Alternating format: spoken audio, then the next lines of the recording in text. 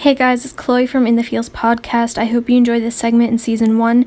If so, please follow my Instagram at BayFinney for more details.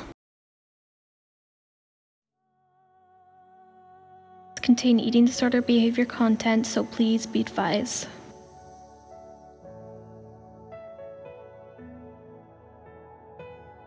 You step on the scale.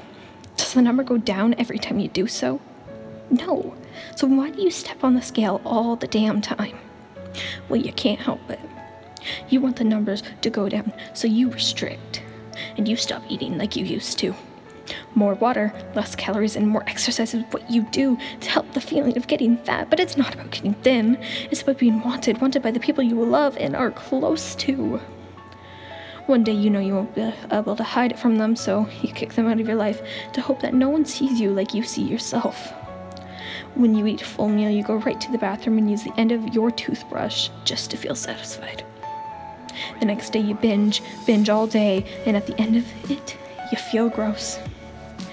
The next day, you don't eat anything and you barely drink that coffee that's in your hand. You're on a walk with your best friend, you faint. They don't know what happened, so they call 911. Your blood sugars were so low, so you couldn't leave the hospital. Now what? You can't go home until you're better, or even if you get better. So you eat, and you eat just to get out of there, but soon you relapse. Now what?